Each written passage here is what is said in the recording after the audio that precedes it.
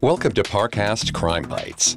We wanted to give our listeners some additional content to help them dive even deeper into the true crime world. Every week, in addition to your normal Crimes of Passion episode, we're exploring the most fascinating true crime themes covered across the Parcast network. We've collected short clips from some of our most popular Parcast originals to help us explore ideas like motivation, method, and madness, and show how interconnected the true crime world really is. You can find the original episodes for free on Spotify or wherever you listen to podcasts.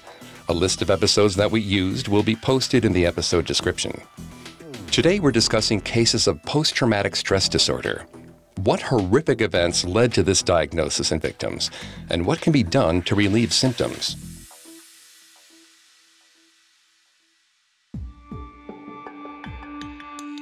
According to the National Institute of Mental Health, post-traumatic stress disorder, or PTSD, is a mental health condition that develops after a person is a victim of or witness to a traumatic situation. These situations may include abuse, sexual assault, kidnapping, or domestic violence. Symptoms must be present for at least 1 month for a diagnosis to be made, and may include flashbacks, avoidance of talking about the event, feeling tense, and negative thoughts. Not everyone who experiences trauma will develop PTSD, and recovery is possible for those who have been diagnosed. Experts at the National Center for PTSD recommend that people who have experienced a traumatic event should seek out support from other people, whether from friends, family members, or a professional therapist.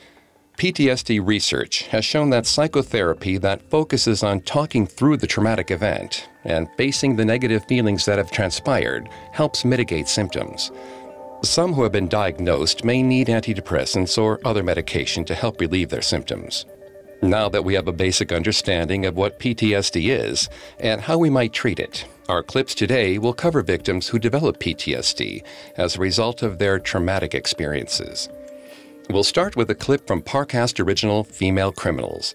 Treva Throneberry was born in 1969 and raised in Electra, Texas. Treva's older siblings got married and left home as teenagers, which left Treva as the only child in the home. Her uncle, Billy Ray, visited often and sexually assaulted her. Treva left her home at 15 and went through several foster homes and hospitals before she turned 18. As she aged, Treva fixated on the youth her uncle had stolen from her. In response to this trauma, she began posing as a teenager, even though she was already well into adulthood. In 1995, Suzanne Arnold, the Plano Child Protective Services worker supervising Treva's case, got a call from someone working at a treatment center. The caller had grown up in Electra and told Suzanne she thought she recognized 26-year-old Treva, but by a different name. After this report, Suzanne dug deeper and compiled evidence, including records, photos, and handwriting samples. She showed these to Treva and demanded an explanation, but Treva still swore she was 16-year-old Kara Williams. Suzanne didn't believe her. Treva was discharged from government supervision and found herself looking for a new city again.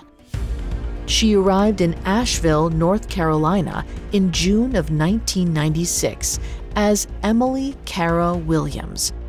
By August, she had moved on to Altoona, Pennsylvania. There, someone spotted the name Suzanne Arnold written in her notebook and made a call to the Plano social worker.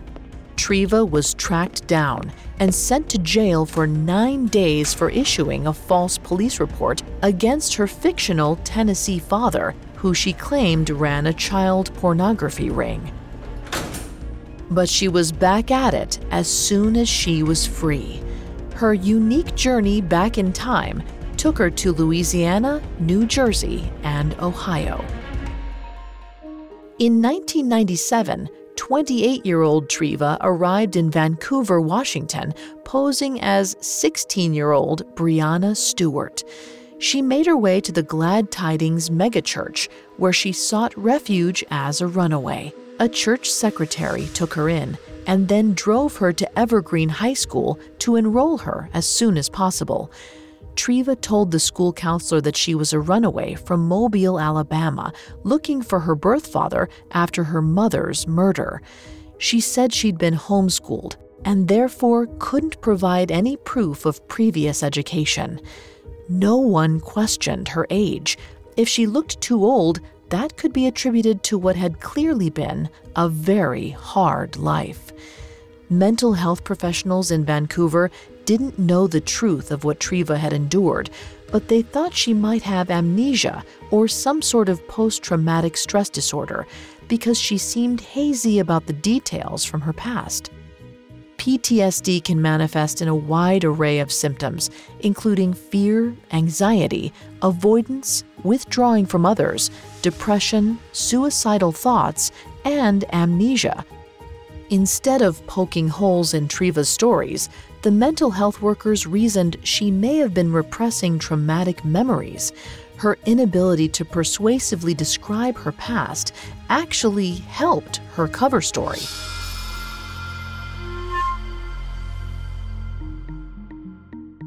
In that clip from Female Criminals, 28-year-old Treva Throneberry began posing as a 16-year-old named Brianna Stewart. Her behavior led mental health professionals to believe she had PTSD. Treva never spoke to a professional about the abuse her uncle subjected her to. As such, she was never officially diagnosed with PTSD. However, her case shares many similarities with cases in which a PTSD diagnosis has been made. And regardless of the diagnosis, she clearly suffered trauma in her early life. While Treva's trauma occurred in her childhood, our next subject's trauma happened as an adult. Coming up, we discuss serial killer Amelia Dyer. Now back to the show. Though PTSD is commonly associated with childhood abuse, it's also possible for adults to be affected by trauma in this way. Many criminals develop PTSD as a result of their time spent in prison. Our next clip from Parcast Original Serial Killers covers Amelia Dyer, who murdered between 300 and 400 babies over a 30-year span in Victorian England. In 1869, Amelia opened a baby farm to support herself financially. But when a doctor noticed 4 babies had mysteriously died in her care, Amelia was sent to prison for negligence.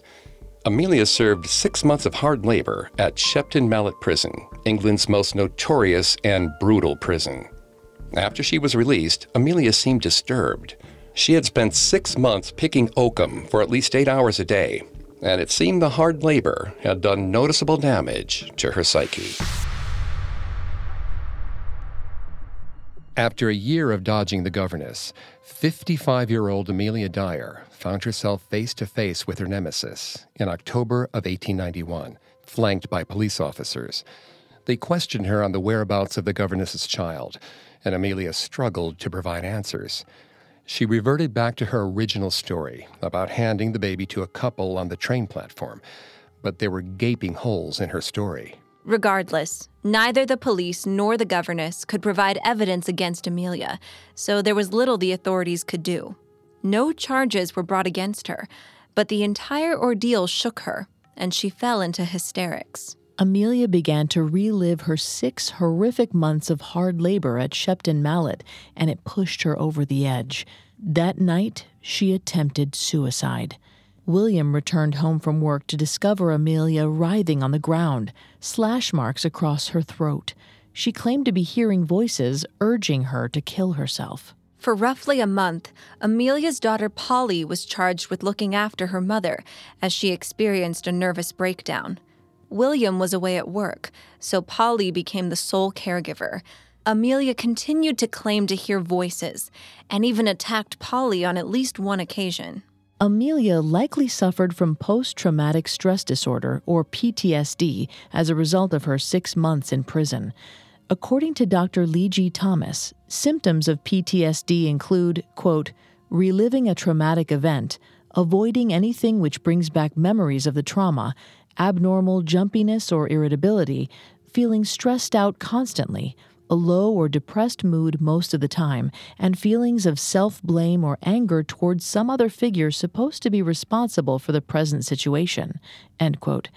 The threat of possibly going back to prison theoretically made Amelia relive her time in Shepton Mallet and caused a mental breakdown.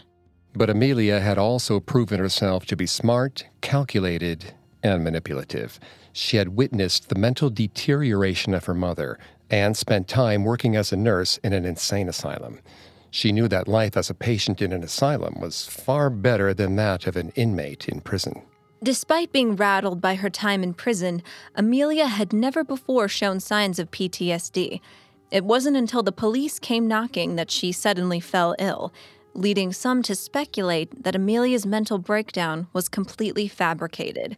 If she could get thrown into the asylum, the police might ease up, or at least believe that she had no idea what happened to the governess's baby. After weeks of Amelia's erratic behavior, William decided to call a physician and have Amelia looked at.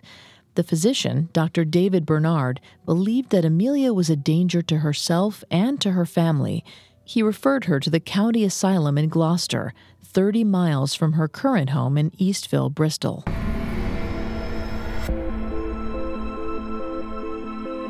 In that clip from Serial Killers, Amelia Dyer's husband, William, grew concerned by her erratic behavior.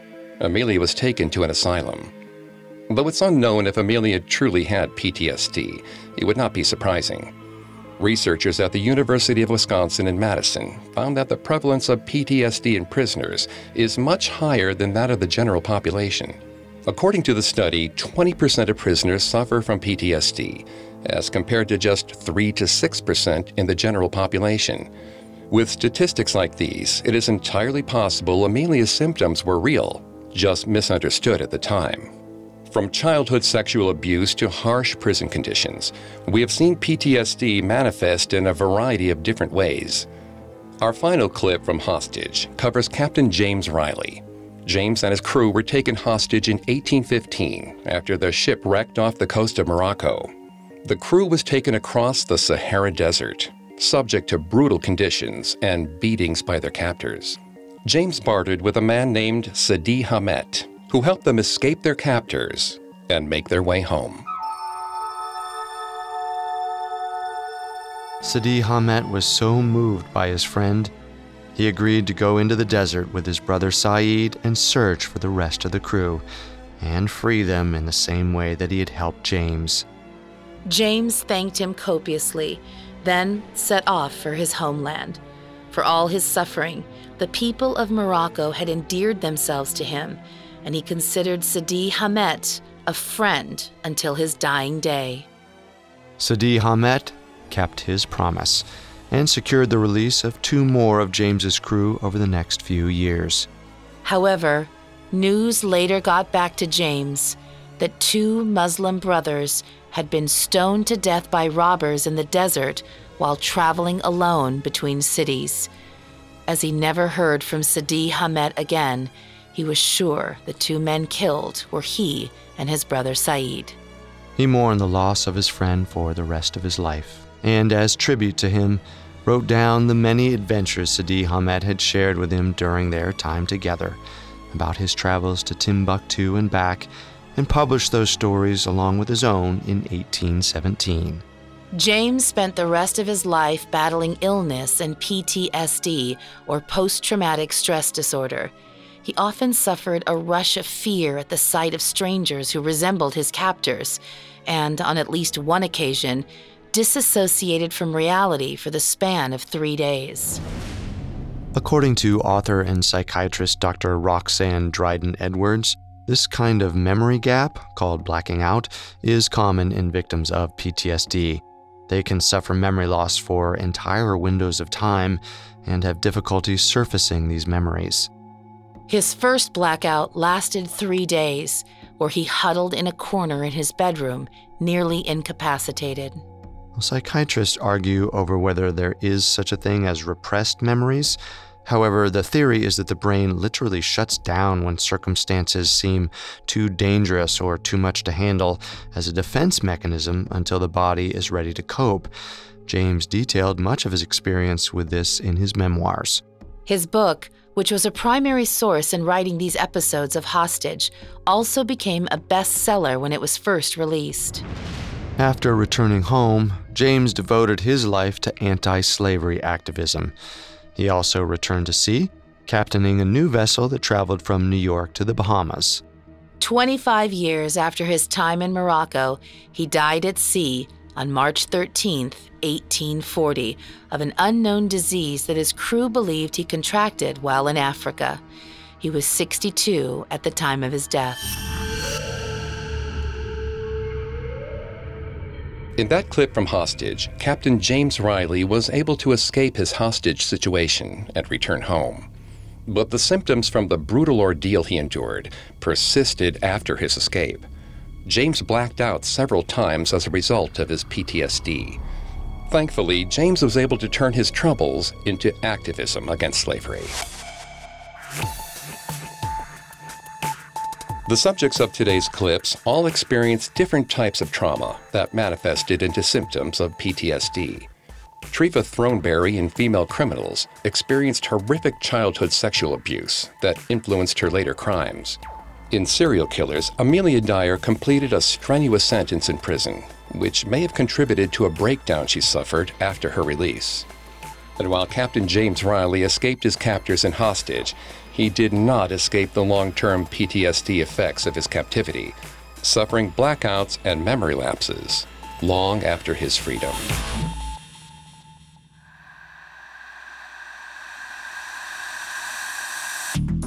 Thanks for tuning into Parcast Crime Bites. We hope you enjoyed this episode on post-traumatic stress disorder.